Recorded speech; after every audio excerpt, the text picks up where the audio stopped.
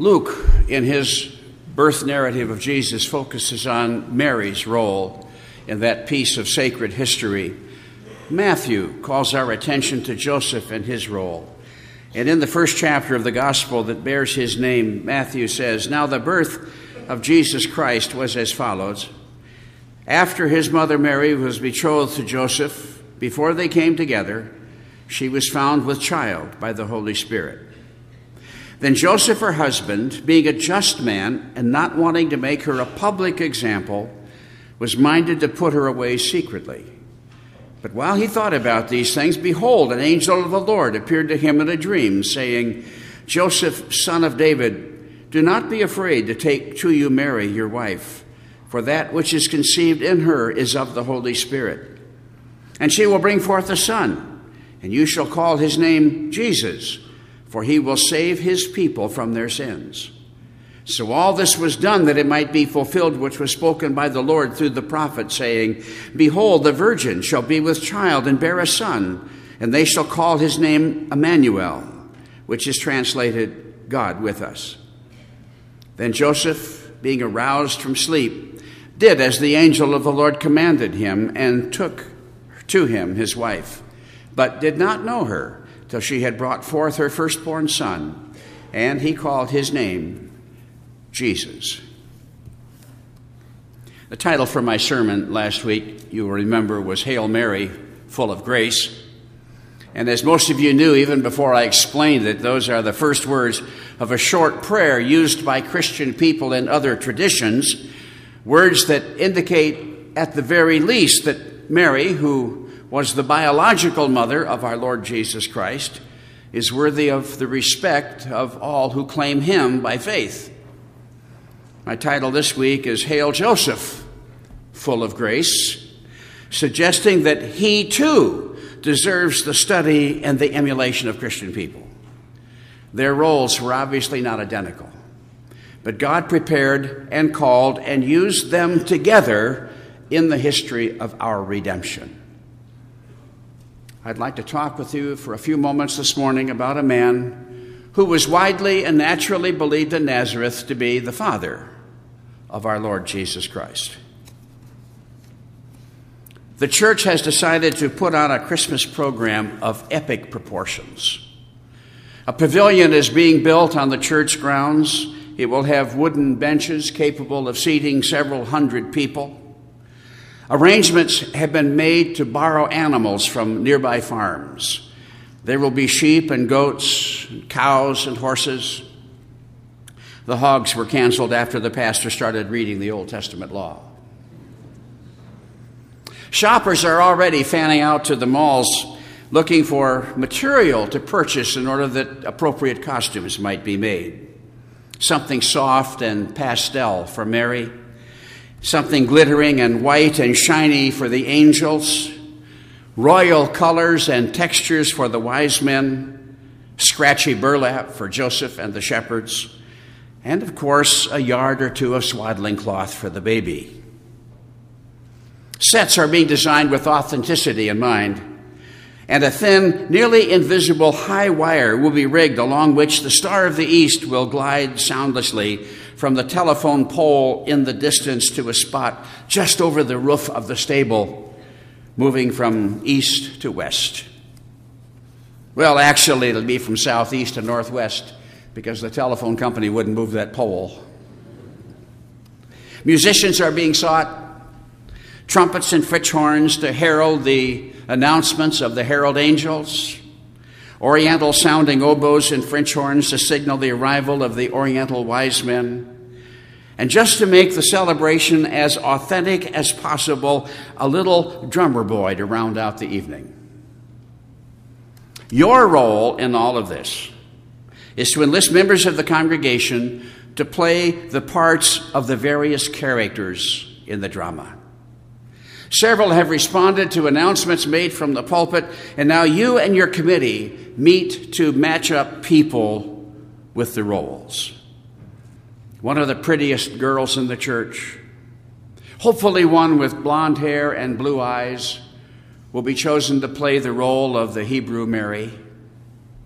The grouchy old man who only comes to church on Mother's Day to please his wife.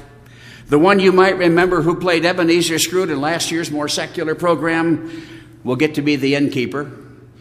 And the rowdy boys in Mrs. Olson's 6th grade Sunday school class will be the shepherds. Your problem is that one of the men who volunteered is mute. He's been unable to speak since that horrible accident involving a chicken, his bicycle, and an ATM machine. You probably remember this. It was in all the papers. You know of his sincere love for the Lord and his faithfulness to the church. And you're also pretty sure that he and his family would be deeply offended if he wasn't invited to play a part. But your challenge is, what do you do with a man who can't speak in a Christmas pageant? Obviously, he can't play a part of an angel, for they're the noisiest characters in the entire event. One of them speaks to Mary, another perhaps the same to Joseph, and then a whole bunch of them appear noisily to the shepherds in the sky. Someone suggests that he could be one of the wise men, but then another remembers that when they arrived in Jerusalem, they spoke. They demanded to know, where is he who has been born King of the Jews? One of the committee members wonders whether he might be assigned to a shepherd's part, but someone recalls that soon after the angel's visit, they talked excitedly among themselves. They said, probably loudly, let's go see this thing that the Lord has made known to us. The innkeeper comes to mind, but his role is too brief and too negative to match the visibility and the joy of this man who can't speak, and besides, that role is already taken. The committee is about to abandon all hope and begins to think of ways in which this man who is unable to speak might work behind the scenes, pulling that star along that wire, for example. When a late arrival to the meeting asks, how about Joseph? At first, the rest of the committee thinks that he's joking, but he's obviously very serious about this. Bibles are thrown open, eager eyes begin to scan their pages, and one by one, beginning with the faster readers, the committee members nod their heads and smile at one another with the relieved look of men and women who have just solved a great problem. This godly, faithful man who can't speak is perfect for the role of Joseph in this Christmas pageant. For in the biblical records of Jesus' birth, and in fact in the entire New Testament, not a single word is ascribed to Mary's husband. In Matthew 1:19, we read that Joseph was wrestling with a great dilemma. On grounds that are not revealed to us, he has become aware that Mary, to whom he was engaged, was pregnant, and he knew that he was not the father.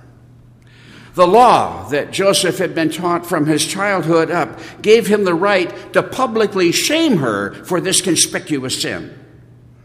But on the other hand, probably conscious of the sin in his own life, his sense of fairness, and perhaps his affection for her, prompted him to look for less conspicuous ways to break the covenant that bound them.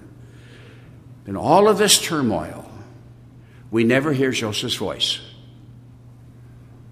In the next verse, while Joseph tossed in his sleep, hurt by Mary's seeming betrayal, torn between the remedy offered by the law and the inclination of a gracious character, an angel sent from God spoke to Joseph, explaining what Mary might have tried and seemed so unbelievable as to be beyond understanding, and telling Joseph to proceed with his marriage plans without concern about her character or his reputation. But in all of this, there are no quotation marks between which we find words of Joseph. In Matthew 2:13, Joseph receives a second message from an angel in the night, this time warning him about the insane jealousy of Herod and ordering him to take his wife and her son and flee to Egypt, perhaps using the expensive gifts brought by the Magi. The three of them flee from Bethlehem, at least partially retracing the steps of Jacob, who generations before was driven from the land, not by a mad king, but by a famine. But again, not a word is found on Joseph's lips. Later in that second chapter of the first gospel, Joseph receives 2 additional messages from an angel of God directing his return to Nazareth. But in this ancient drama, this character named Joseph has no lines to recite. In Luke 2, we read of one of many journeys that Joseph and the family took from their home in Nazareth to the temple that was in Jerusalem, probably for the celebration of Passover. And there, Jesus, now 12 years old, becomes separated from his parents. When they return to the city, they find him in the temple, amazing the scholars there with the depth of his understanding of the law and the wisdom of his questions. And Mary expresses the concern of both of his parents. She says, "Son, why have you done this to us? Look, your father and I have sought you anxiously." And Joseph, who seems to have been as troubled by his absence as Mary, says not a word. After this, the New Testament falls silent about this silent man. There are occasions during the public ministry of Christ when Mary is mentioned, but Joseph is not, leading us naturally to the conclusion that at some point between the 12th and the 30th birthdays of our Lord, this quiet, godly man went to his eternal reward without having spoken a word that is recorded. But in spite of his silence, in spite of the paucity of information given to us about him, there are lessons that we might derive from Joseph's life. One of them is that Joseph was a good man. The Bible makes it clear that the end of faith is not found in dazzling displays of faith. And the intended end of good theology is not found in eloquent expressions of good theology. The purpose of these things is found in transformed lives and in good character. Joseph was a man of excellent character. In Matthew 1, we read that he was a just man. Perhaps echoing things that he learned from his father, Jesus would later say, "Judge not, lest you be judged." And James, who grew up under the tutelage of the same man, wrote, "Be doers of the word and not hearers only." And James wrote, "True and undefiled religion is this, to visit orphans and widows in their distress and to keep oneself unspotted by the world." In Matthew 13, Joseph's fellow citizens of Nazareth refer to him, interestingly, as the carpenter. Notice the grammar of this quotation. He is not merely a carpenter, but he is the carpenter. This is an accurate translation of the Greek. The word for the is there in the text. In a city the size of Nazareth, it seems likely that there would have been several men who specialized in working with wood, but this particular man stood out among them, who referred to him as not one of the carpenters, but as the carpenter. This quiet man had a reputation for fairness, for integrity, and for being a skilled and reliable craftsman. Could we men pray for much better than this for ourselves? The Bible makes it plain that Joseph was not a rich man. We know this from the record of the sacrifice that was offered for Mary's purification 40 days after the birth of her first son. The sacrifice that the law required was of one lamb and one dove, but it made a provision for people who couldn't afford a lamb, and they could offer 2 doves.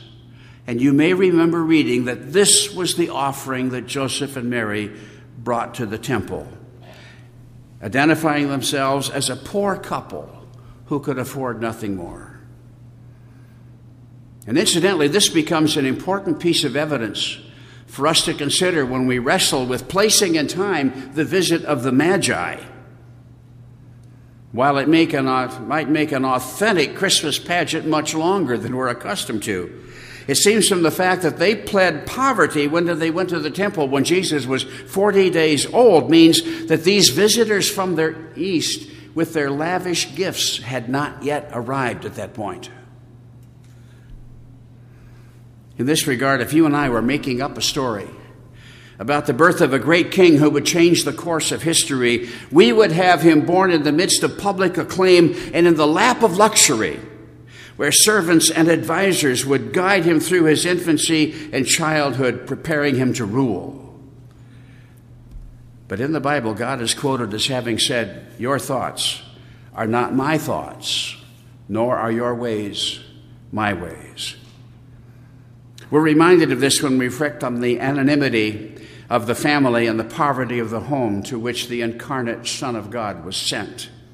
We do well to remember this principle when we consider the circumstances of our own lives and evaluate the values and goals that we establish for ourselves.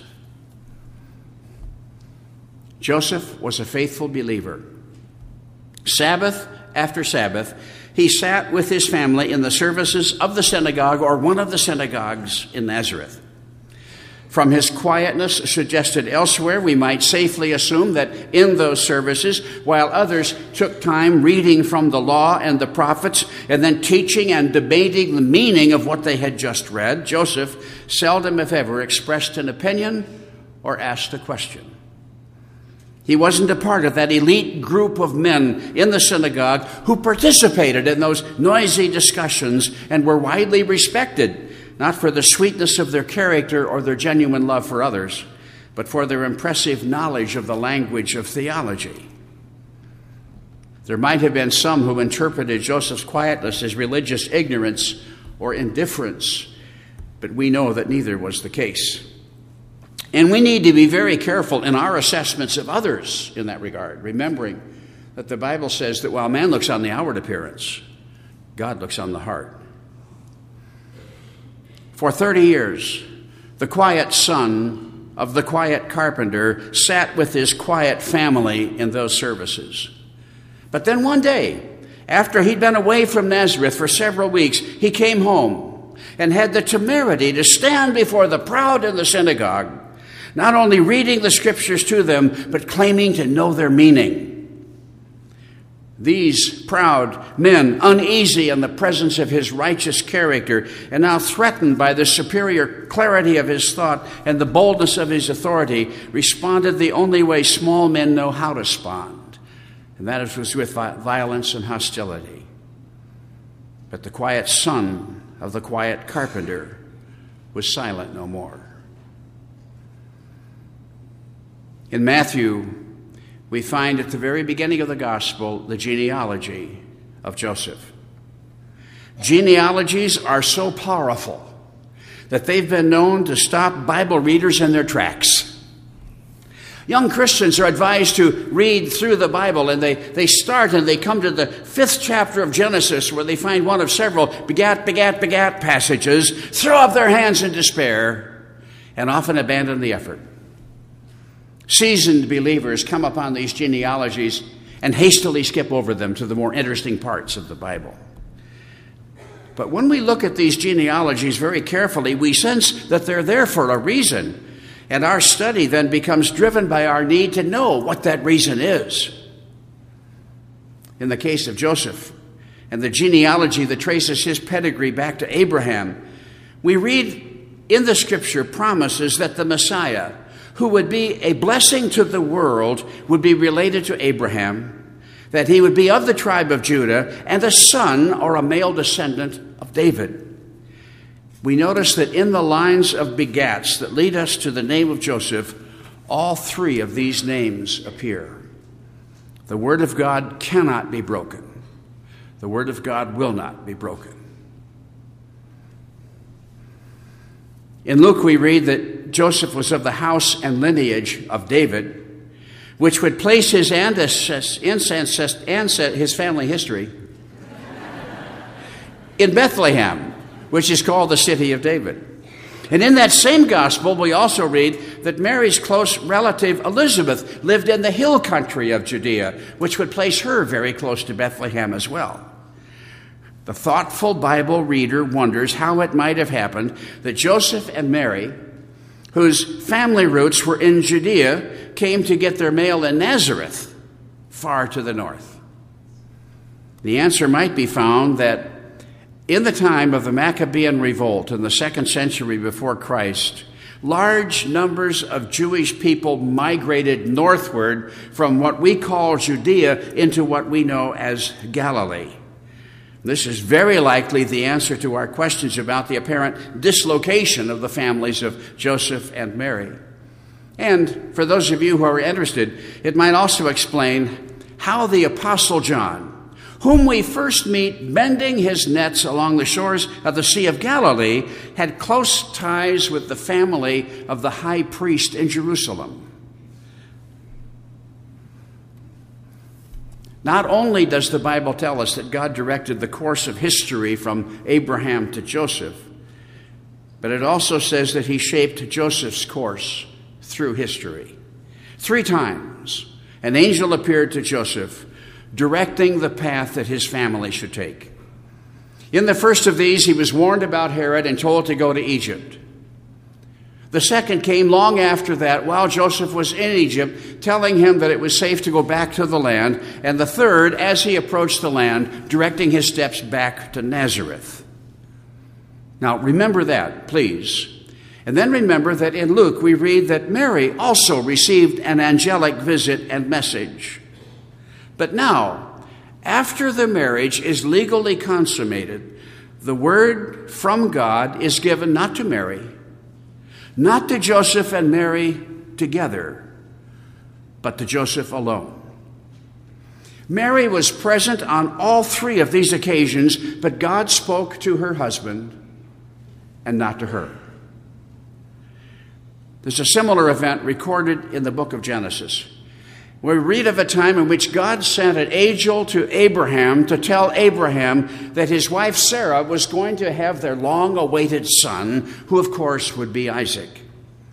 This conversation took place just outside the family tent. And as the angel and Abraham were talking, Sarah was just inside that tent. But the angel didn't say to Abraham, "Why don't you call your wife out here? I have good news I'd like to share with the 2 of you together." Instead, the message was given to Abraham with the understanding that he would pass it on to Sarah.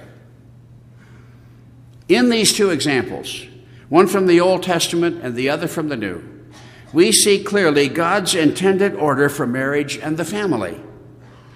It's a view that is offensive to many in our time, an age in which the rise of feminism has coincided with the erosion of marriage, but this is the word of God.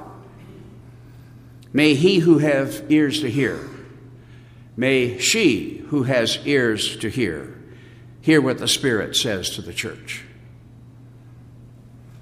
Of all the familiar characters in the drama of that first Christmas, Joseph is the only one not to have said a word. Yet this silent man has lessons to teach all who will be taught. May the God and Father of our Lord Jesus Christ be honored as we learn those lessons and apply them to our lives for his glory. Let us pray. Our Father, by your word, we understand that the history that the Bible reveals is not intended just for our information, for our knowledge of historical trivia, and for our ability to impress others with the things that we know and remember. But rather, it is filled with lessons for your covenant people. And thus, in this Christmas season, as we remember and think about the life and the character and the role and sacred history of Joseph, we pray that your Holy Spirit might graciously call our attention to the lessons that it contains, and then prompt within us a desire to learn those lessons, that you might be uplifted and glorified, and that our joy might be complete. We pray in Jesus' name. Amen.